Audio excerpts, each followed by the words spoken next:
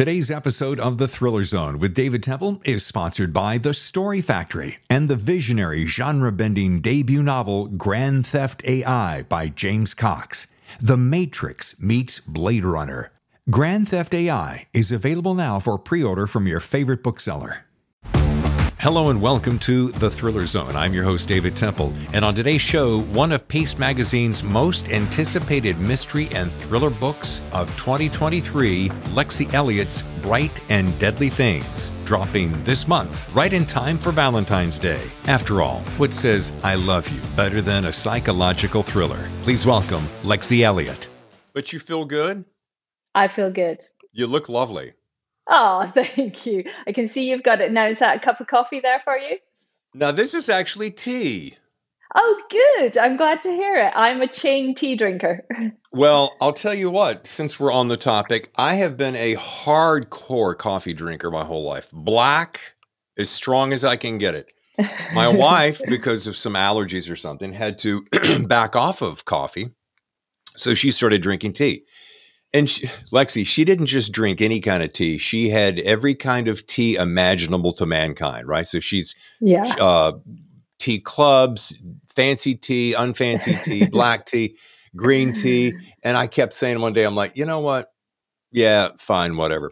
So one day I tried this really fancy micro encapsulated, freeze-dried, organic, expensive tea. And I thought, oh my gosh, this is really good. And then I found out the price and I'm like, you know what? I'm okay. I'll stick with coffee. I'm going to make this very short. So then she went to, and they just came in yesterday, something Tips. It's a British PG Tips. That's it. That's what I drink. Builder's tea, PG Tips. And this is exquisite.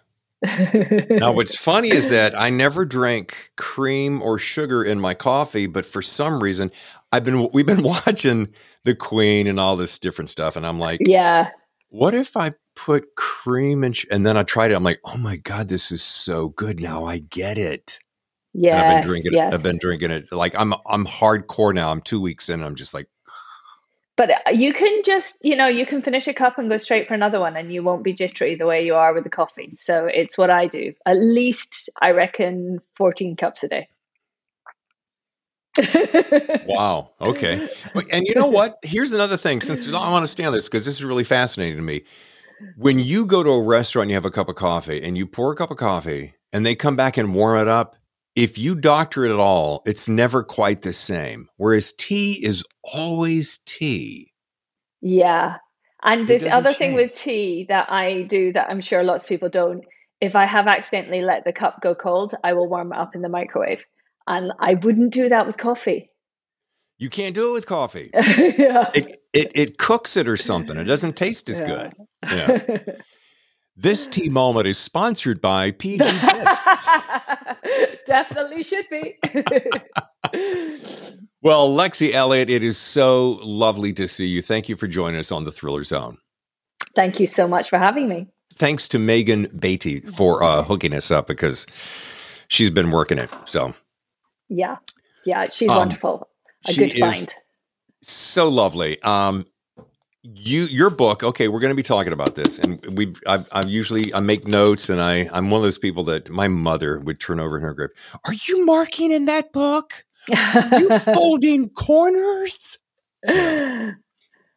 Yes, Mom, it's homework. Okay, that's part of the deal. But this Bright and Deadly Things is a lovely read, lovely and horrific all at the same time. And it drops this month to Lush Reviews. In fact, Lexi, I was following Hank Phillip Ryan, and she was heaping some glowing praise on you, girlfriend.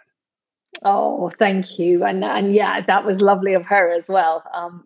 Very touched, very pleased. She's a hell of a writer too, I might add. Yeah. Quite someone to say nice things about you, isn't it? Yeah. So when you find a pro like her, everybody knows Hank. When you find a pro like her and she goes on and on about it, and then she tweets it and Instagrams it, you know well, I've got to check this girl out, lady, woman, friend. So anyway, I enjoyed the book. She enjoyed the book. Our listeners are going to rip through it. So we're going to dive into it. But I want to start, if you don't mind, I want to start a little bit back step because I like to get to know whom I'm talking to because you have quite a fascinating background. I find it very interesting. And you know, we've heard this our whole writing life that you write what you know. And it's so cool to meet an author who literally writes what she knows. And what I mean by that is, and I'm not talking about How to Kill Your Best Friend, which was one of your early books. Yeah, let's just be clear. I don't write everything that I know. Some of it is, you know, artistic license and imagination. So between us girls, you haven't actually killed your best friend, have you? She's still alive. And in fact, she's in the dedications for that book. So yeah, there is a reassurance in that dedication that I've never considered killing her. Good. So one of your, I could not help but ask you this. And if you've answered it 100 times, please bear with me because I'm the first time your audience. But you studied physics at Oxford and eventually earned a doctorate in theoretical physics. Now, both of those things are amazing, and they both figure into your book. And I guess I want to start, if you don't mind, for my audience and me, because I'm one of those guys. I'm reading constantly, fiction, nonfiction. I'm just always wanting to learn. And so, what is, for those of us who don't know exactly what theoretical physics is, can you give me an idea in a layman's terms what that is? Sure. I mean, put simply, it's physics where you aren't doing experiments. It tends to be more mathematical. It might require quite a bit of computing work as well, but you're not in a lab doing experiments. And I discovered whilst I was doing my undergraduate physics degree that I hated the lab with a passion, that it brought on a stonking headache within about 20 minutes of being inside it. And I just gravitated more towards the mathematical end of physics that didn't require you to be in the lab at all. That's interesting. So you literally got a headache? Oh, I think it must have been a tension headache from just absolutely hating being there. I had a wonderful lab partner who would drag me out halfway through the day and we'd go and have a lovely lunch and then go back and do it again and finish it off. And honestly, I wouldn't have survived without John, but I got through what I had to do to get my degree in terms of labs. And you could take theoretical courses in lieu of the labs. So I took as many theoretical courses as I could to avoid the labs. And that set me down that path towards theoretical physics rather than experimental. Oh, okay. Fascinating. I share something with you in that when I was in school, if you engaged me in a discourse, like we had just bounce back and forth off the top of my head, I could do that all day long, talk all day long, pull it out of my cap. But if you sat me down to a piece of paper and I had to scribble in that little ABCD and you had to darken a little circle, you know, and you had multiple choice, something happened to me. I turned into a tension ball. I got a headache. I would sweat. It was the fact of like, oh my God, it's only 4 choices. What if I make it wrong? I think that one's this. And especially when they'd go, is it A, B, C, or is D could be A and B, but not C? You know, that one of those, and you're just like, yeah. That just, kids, there's no reason to go to school. I'm kidding. Yeah, that kind of definitive nature of one of these is going to be right and the rest is all wrong. And yeah, whereas when you're talking, you feel like you can muddle through a little more, right? Right. Which is why when I defended in my master's, they said, well, you're going to have to sit before a board and, explain everything. I'm like, got it. No problemo. Because what's that old saying? If you can't wow them with science, bury them in bullshit or something like that. Anyway, so let's talk about this. Your protagonist, Dr. Emily Rivers, is suffering the loss of her husband and is attending a retreat, much like you did. And this is another thing about writing what you know during your academic years, right? So you take it from there. How share how your life helped set up and set the stage for Dr. Rivers, and how those parallel universes, because that was about what, two decades ago, roughly? Yeah, a little more. It was the year 2000. I got invited to go to Chalet des Anglais, which is in the French Alps, and it's owned by three Oxford colleges in a trust, and each of them takes a reading party every summer. And it's quite a unique thing. You know, it's invitation only. It's a mix of people who are at different stages of their academic career, from undergrad through to, you know, very senior professors, 10 or 15 or so. And you spend a week there and you do a lot of walking, and you're supposed to be doing something academic, doing some reading as well. I mean, I think at the time my reading was probably light, my walking was good, and my drinking was quite good, really, because there was nice red wine. So I had a lovely time, and, you know, clearly nobody died, but it was such a unique setting. You know, no running water, no electricity, everybody kind of mucking in all together, despite the different, I hesitate to say social strata, but there's definitely different levels within academia. And it stuck in my head. And when I thought about writing a Oxford-based kind of campus thriller, I sort of wanted to do something a little different, a little more fresh. And I also liked the idea that if I could get them off campus, then and put them somewhere where it was hard to escape, it becomes more into that closed environment thriller, which I really like, because you can ratchet up the tension and make it very claustrophobic, very atmospheric, quite easily with that. So that's where it all came from. You took the word right out of my mouth, claustrophobic. That's the way that you kind of feel when you're in this. And my wife suffers from that in elevators, does not like elevators or closed spaces where, you know, you don't know if you can get out quickly. And that was a nice element, that one of those atmospheric elements that really helps paint the picture.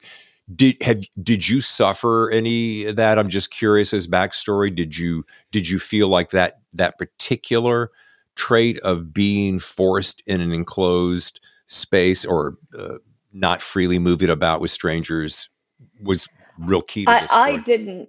Yeah, I mean, I didn't either at the chalet or otherwise. But my eldest son, until maybe 8 or 9, definitely did not like an elevator and would climb 10 flights of stairs and force me to climb 10 flights of stairs to avoid them. And he's grown out of that. I wonder if it still niggles at the back of his brain and he just gets past it now. I'm not sure. But, you know, there were definite instances where you could see that it was primal for him. You couldn't reason him out of it. It was absolutely a primal fear for him. I read somewhere, and maybe it was with Hank's article, about how you choose names, and I love that. I'm a big fanatic of really good names. I feel like the name that you bring to a character, first of all, it has to have a reason. You're not just going to go, hey, let's call him Bob Smith, right? But there's got to be something really specific about it. And those names, do you do this? Like, once you pick that name, first of all, do you spend a lot of time in that arena? And then do you go, yeah, this is it, and it's not changing, and here's why? Yeah, exactly. I do spend a lot of time getting it right. And you sort of have that, oh, got it, when it comes together. Yes, that is the right name. And you can get close sometimes and just be going, no, it's not quite there. And then you get it and you're like, yes, this is right. And it wouldn't change for me. I've had a name change on a minor character before when I realized that it just, to say it didn't look so similar, but to read it, it looked very similar to another name. Just, you know, the way the letters sat together. And I don't know about you, but I'm certainly guilty on occasion of getting to the end of a novel that I'm reading and not actually being able to say out loud the names of some of the characters, because I've just followed the shape of them through the book. So I have occasionally, certainly one instance I can think I've changed a minor character's name, but a major character's name wouldn't change. Awesome. You know, with those, going back to your similarities in writing writing what you know and borrowing your life as you instill it in the page. I love this. Again, folks, by the way, Lexi is quite the athlete. And if you wonder about that, I do wonder if your next thriller may be about someone who swims the English Channel, because, folks, she has she did swim the English Channel. And so I was curious. I don't know that I've ever sat down and watched that event before. So I did a little bit of Googling, and I found out that it's 21 miles, give or take. It's about 62 degrees Fahrenheit. And what is it? Is it Shakespeare's Cliff in England? It starts and it goes through Strait of Dover and it ends in a place called, let me see if I get this right. Hold on. France, Cap Greenay. Well done. All right. So all of that notwithstanding, some of my listeners are going to go, who wants to do that? Why do that? Well, if you're an athlete like you are, because you've been swimming since school, what is that like? I'm going to pull it back to the story, but I want to find out what that is like. What does it take to get to that point? Let's start there. Okay. So English Channel specifically. When I was at Oxford, they started up a race against Cambridge across the English Channel. It goes every 2 years. There's 6 people in each team, 3 guys, 3 girls, and you basically alternate until you hit France, each person swimming for an hour. And I was part of the team in the year 2000. 2000 was a busy year for me. Think about it. I went to Chalet des Anglais as well. Anyway, I was part of the team in the year 2000. And I remember at the time just saying, well, that was a great experience, but I'm never going to do it solo because it's just too far and too cold. But then later on, I remember meeting someone who wasn't a swimmer with a similar pedigree to myself, maybe, a little bit slower, but had crossed the English Channel and had just, doggedly got on with it and done it. And that really struck me. It was like, actually, maybe I could. And then I think when I had my eldest child, I was looking for a challenge to feel a little bit more like me. Because, I think it was Nigella Lawson who said, once you have a child, you stop being the picture and you become the frame. And that's fine. I don't mind being the frame at all, but sometimes I want to feel like me in the frame. So I thought that would be a good challenge to put myself down for somewhat naively. So I did do a crossing the year after Cameron was born, which had all sorts of challenges with, handling a baby and all the training and so on and so forth. But I think nobody would swim the channel because, let's do this for fun, right? It's a really long way.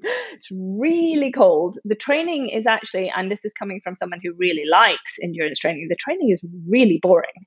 You get in the harbor at Dover, for example, and swim for 6 hours, and you come in every hour or so and someone gives you a hot cup of something really dull, and then you go and get going again, and you count down to the next time someone's going to give you a hot cup of something, and it's really dull.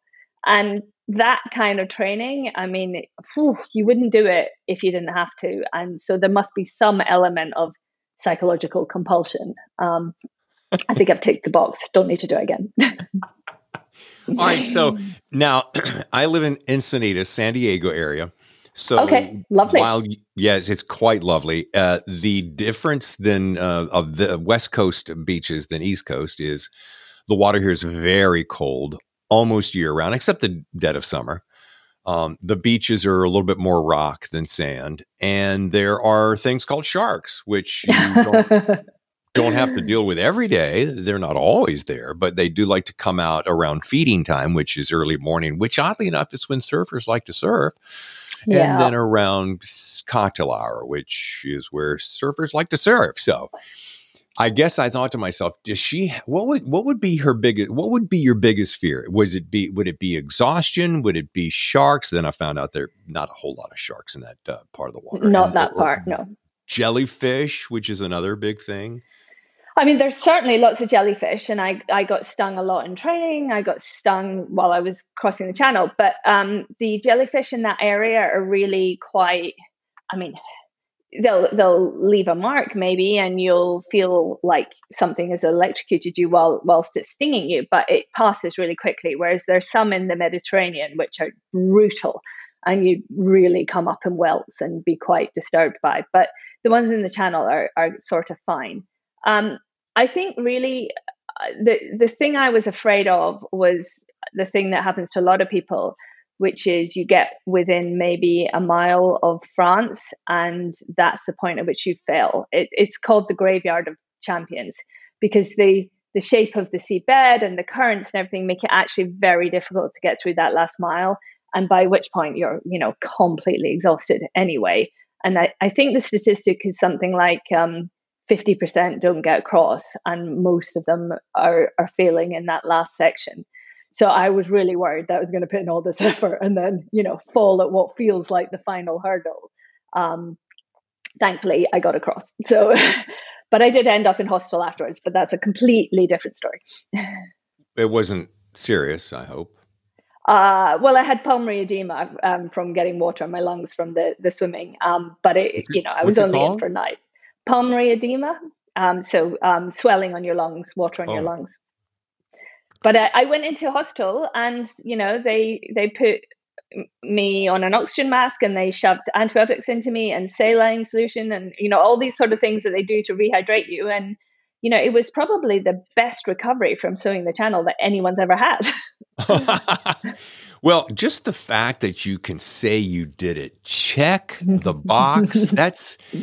I got to believe, reading your background, all this swimming and running and marathons and triathlons. I mean, I'm a former long distance runner, not triathlons, but I know what it takes. And when you were talking about that last mile, I remember those days when you're that it's 26.2.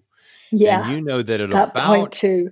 Yeah, 0.2, whoever came up with that. Really, by then you're like, but somewhere around 20, I want to remember when it usually really hurts bad. The wall, 2021. Yeah. And you hit that wall, you think, oh, geez, no, I have 5 to go, 6 to go. And you have to just figure out, okay, I've got to reach down deep where it didn't exist yesterday and pull it out. Otherwise, I'm going to quit? I'm going to quit? No. Now, if you snap something, pull something, that's a little bit different. But so kudos to you. Bravo. Thank you very much. And there was some swimming in How to Kill Your Best Friend. So, an element of open water swimming in that novel. I suppose I do draw on my own experiences. Okay, so I was caught. I have not read that book. I'm sorry I haven't read all your books. Look, I'm very, very touched that you've read Bright and Deadly Things. Speaking of which, I like the contradiction of bright and deadly. So you usually think dark and deadly.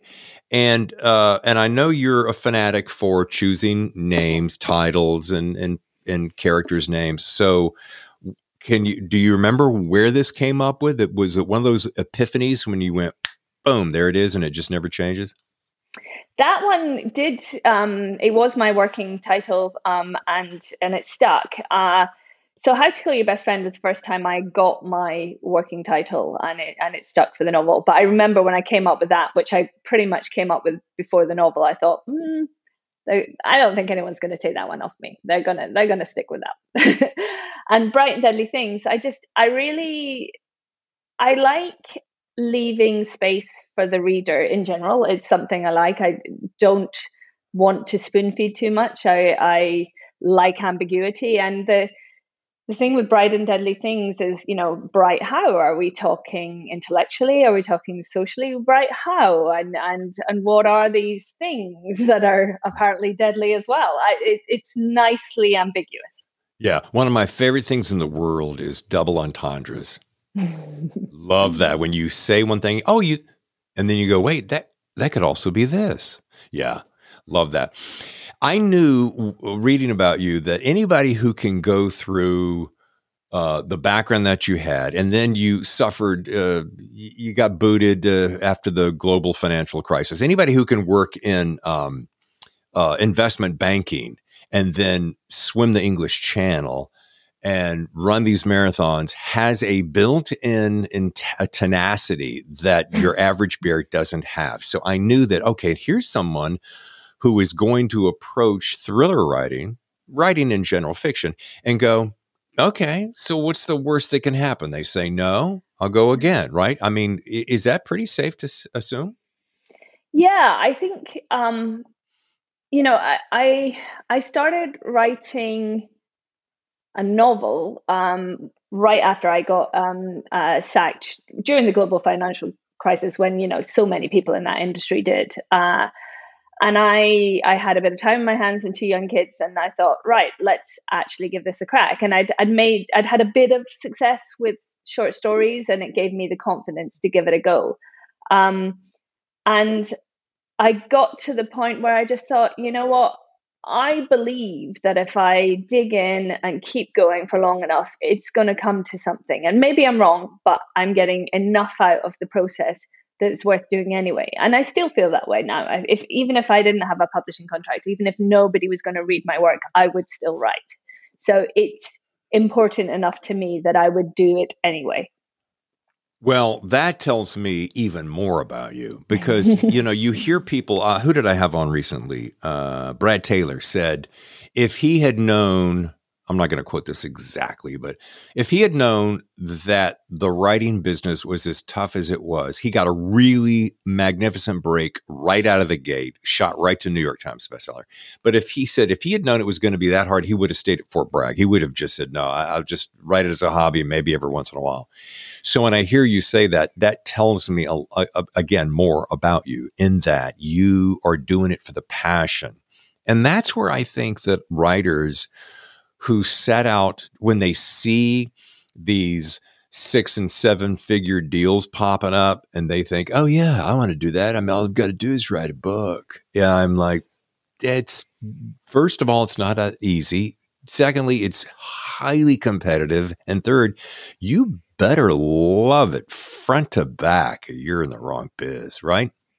Yeah, and you better be producing something that you're happy with. My agent once said, look, life is too short to write books you don't want to write. And I firmly believe that. And, if somebody said, well, if you could just write according to this A, B, C, D, E, then you will automatically be, Times #1 bestseller every time.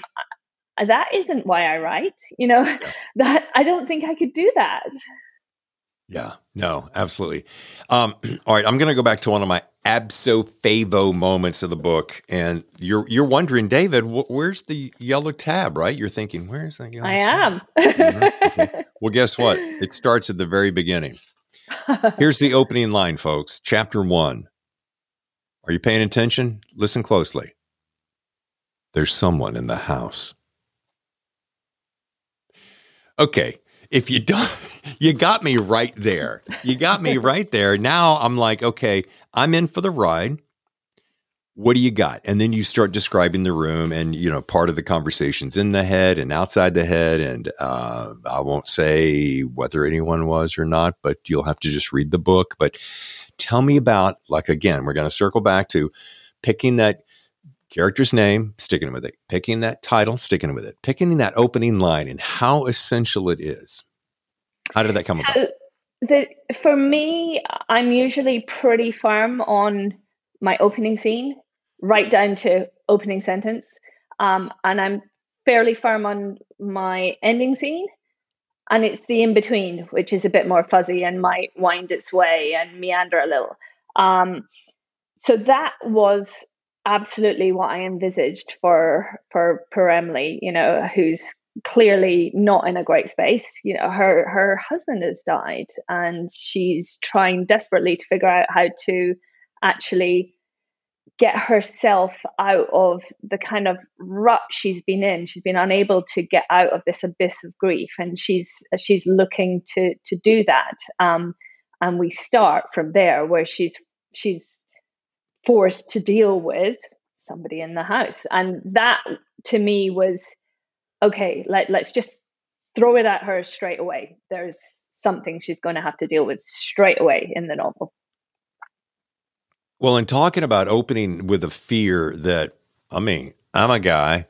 I'm not afraid to say that if I came upon my house and I thought someone's in it, it would freak me the hell out. And so when you start with that visceral fear that everyone has, and that fight or flight intensity is raging through your body, we all feel that instantly. And it's like it unleashes your imagination like a tiger in a cage. And you know that if the writer can grab you there and then hold you through that first chapter and then create that suspense, that thing that just keeps you going, you're along for the ride. And Bright and Deadly Things does that. I just might want to add right here. Thank you very much. That's very kind. I do want to say, as we kind of start our way toward wrapping up, what do you do these days? Because look, I want to know what you do to stay in shape. Writing, everyone thinks, writing, you sit down in a chair and you just either type or you scribble. I mean, it's not that tough, but I have learned through the years, thanks to chiropractic and otherwise, yeah, that if you're not working out to keep your shoulders back and stretching and cardio and doing a little bit of this exercises for your wrist and so forth, I mean, at the absolute bare minimum, that you're going to end up hunched over and, looking like a droopy old man. So what do you still keep all this same kind of activity on a daily basis? Yeah, absolutely. I've always been really, really into exercise. I guess I've made myself addicted to it in some sense. And at the moment, I am training for the London Marathon, which is in April. So I'm running about 30 miles a week. I swim 3 times a week. I lift weights twice a week. So I'm doing a lot at the moment because of the London Marathon going into the mix. But it's really important to me to do all of that. And I prefer to do it first thing in the morning, actually. And I feel like a better human being when I've ticked that box. And sometimes I'll then go and run again in the evening or something as a kind of delineation between, okay, my work is done and now we're moving into the evening. But we're a family that does a lot of sport. And my husband, certainly, there are times where I'm like, do you want to maybe go for a run and then we'll have that conversation? Because he can definitely be a bear with a sore head without some exercise.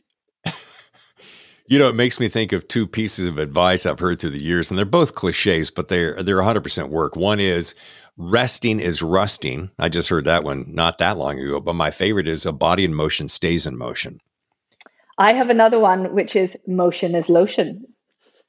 Nice. Cartilage. Body, joint fluids and so forth. Yeah, I think it's absolutely key. I think not only are you talking about longevity, and I'm working on a nonfiction book that has to do with longevity, and I've got several decades on you, believe it or not, and I realize how much harder each year. Matter of fact, my birthday is Wednesday. Happy birthday when it comes. Thank you, Davi. But I realized that every single year gets just a little bit tougher. And it's not tougher like, oh my God, it's just, that doesn't bounce back quite like it used to. Or, I've got to work a little bit harder to get that stretch without hurting. And I'm just a big proponent of it. And if it's too much down a rabbit hole, forgive me, but I think it's important. No, I agree. And I think you're right. As you get older, the recovery isn't quite the same. Like the last marathon I did was 2019, and I'm definitely feeling a bit more like my body is taking longer to get used to the miles than I thought it would. But, that's okay. So I'm not going to run a PB. That's fine. I just want to run the marathon again. Exactly. PB personal best. By the way, exactly. My favorite thing, and again, my wife turns me on to tea, and my wife turns me on to yoga. And when I went to Lexi, the first yoga class I went to, I was the biggest dork ever. Oh my God. I'm doing these poses and I'm like, First of all, what the hell is this called? Where did you come up with that name? How do you expect me to get my knee over there? Cutting the story short, within just a matter of weeks, the ability to just stretch muscles slightly past what you think is your ordinary capacity and hold it for a few seconds, what it does and releases endorphins in your body, and just the mobility and circulation so that your brain is energized to write more words is fascinating. Yeah, for me, the cardio works best for that kind of getting the words flowing, because I feel like it sort of scrubs your brain clean and gets rid of stuff, and then gives space for other ideas to come in. And especially if you're running outside, and then you've got the impact of nature and everything. I can't get behind yoga. I've tried, and it just isn't working for me, I'm afraid. All right. I'm going to throw this out, and then we're going to bounce because we got things to do. I'm going to say this, and this is funny because my wife's got me dialed in for one this Saturday. I say, honey, get me the slowest, lowest, easiest form of yoga there is. Don't expect when the gal up front yells downward dog or yamasutsu fatsi watsi, whatever the hell it is. Don't expect me to sit there and go, oh yeah, I know exactly what that pose is. No, just get me down and stretch, because the stretching and mobility is the key. So I'm going to throw that out at you. Find the lowest, slowest, and give it a shot. Okay. All right. I'll take that on board. There you go. As we wrap up, I always like to ask, Lexi, I like to ask all my authors, what's their best piece of advice? Now, it's specific to writing advice. It can be a favorite piece of advice that maybe you heard from someone, you picked up, you held on to it for a while, you've adapted for yourself, or you go, no, this is it. What I've learned in my 4 or 5 books now, and from the very beginning, this would be that thing. So I already mentioned that piece of advice that my agent said, which is, life's too short to write books you don't want to write. And that is absolutely what I cling on to. But then also, I think what I've learned through this process, because, you come to it and you've written a book, and then suddenly you have a contract. Well, not suddenly, it takes an awfully long time. And you know nothing, if you're like me, about the publishing process, and you learn. And so it's all been a learning process to me. But I have a real appreciation now for the second draft. I suppose I used to think that all your creativity was in the first draft, and then it was a little dry after that. But I think the second draft is where you can really nail it and really think really hard about how you want to draw out the themes, and where, you have one sentence you need to put in to change the emphasis, and what that sentence needs to be, and exactly where it needs to go. There's a real creativity in that as well. So the second draft is like my thing now. Now, let me ask you this. So I love that. I could not agree more. And the crafting sentences and finding, that sentence is pretty good, but I think I can do better. Let me go take a walk or a run and come back, because I think I can take it one step better. People often, I think, my personal opinion is, it's a little bit like painting a watercolor or a painting. You have to really give that some time and maturity and evolution to get there. But I think... So my question is it your second draft that you're like, okay, now it's there? And then at that second, do you hand it off to beta readers or secondary readers or your husband or your agent or whomever? Or do you go, okay, the second now is really locked in, but I'm going to go one more and then hand it off? Okay. For a start, my husband is a lawyer and reads for a living, so there's no chance he's reading my stuff. I mean, he reads them when they come out, but not on an ongoing basis. And in fact, I use my agent Marcy as like my first reader. So it's my agent and my publishing editor. Really, it doesn't go to anyone else. But I would deliver a very clean first draft, and then I would take the feedback. And sometimes the feedback is, people often feel compelled to give you feedback with a solution, but actually even just the mention of a specific area is telling you there's a problem there. the solution that they suggest may not suit me at all. But I take on board that there is something to be addressed there and can look at it. And that second draft, I would say, ends up being very, very, very close to what ultimately gets published. Have you met folks who have gone 2 and 3 and 4 and 5 and 6? And A, and second part of that question, B, do you often ask them why so many, or is it merely, and here's why I'm getting at that. A lot of people they're afraid to let it go. They're, what if I'll just do one more edit on it. You know what I mean? Yeah, I wonder if that's a bit like painters who, they don't know when to stop. And in fact, put down your brush, you're going to start spoiling it, Right. But I have met people who are like that. And I just think their process maybe works differently, that maybe their first draft isn't quite as clean as mine. I don't know about that. But I've also heard about writers who say, "Oh, I never do a second draft." I think Arundhati Roy is famous for saying that. And on God of Small Things, that's an amazing book. I might quibble on her second book that I've forgotten the name of and say, you could have done a second draft. So I don't know. You hear this from certain people, and when you hear it, sometimes you think, I'm not sure I believe it, and sometimes you think, yeah, I do believe it, and you should go back.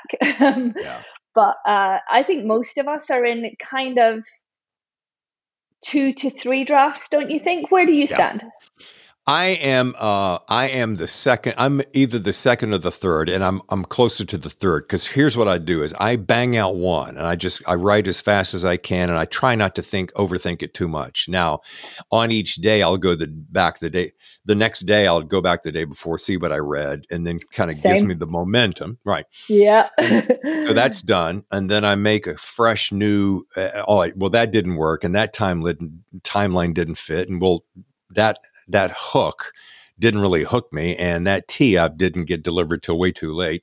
But by the third one, it is the charm, and I feel like, okay, now this is it. This is as close as I can get it, and then it's a handoff. And I didn't do the handoffs on my early ones at all. I'm like, first of all, I don't want your opinion. I don't need your opinion, and I don't mean that egotistically. It's like you're going to come at it from a place of like one of two places. Oh, I'm the expert on this, or I've got to give David something, right? Or, I didn't really like it, but okay, Jesus, my friend, so I got to think of something I like, right? It's this overcompensation of some form or fashion. I like the fact that you only handed off to 2 people. I kind of dig that. Well, and I'm the same as you, that I worry that if I got given work from a friend, that I would really struggle on how to give feedback, whether it was great or bad or whatever. And so I suppose I don't want to put somebody else in that position. And, we're all busy, right? Who has time to be a beta reader for someone else?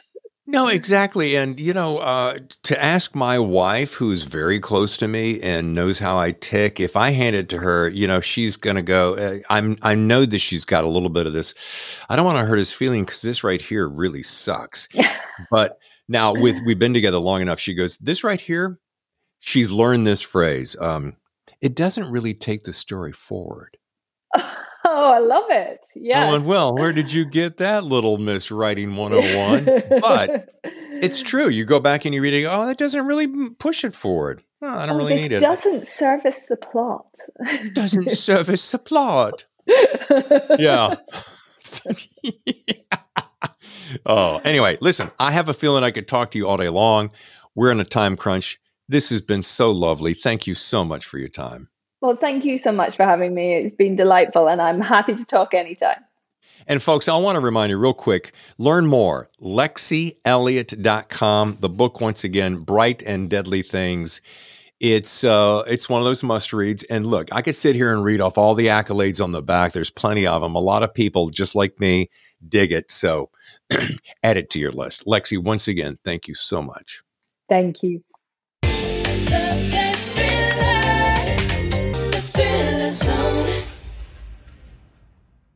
The Thriller Zone has been presented by The Story Factory and the visionary genre-bending debut novel Grand Theft AI by James Cox. The Matrix meets Blade Runner.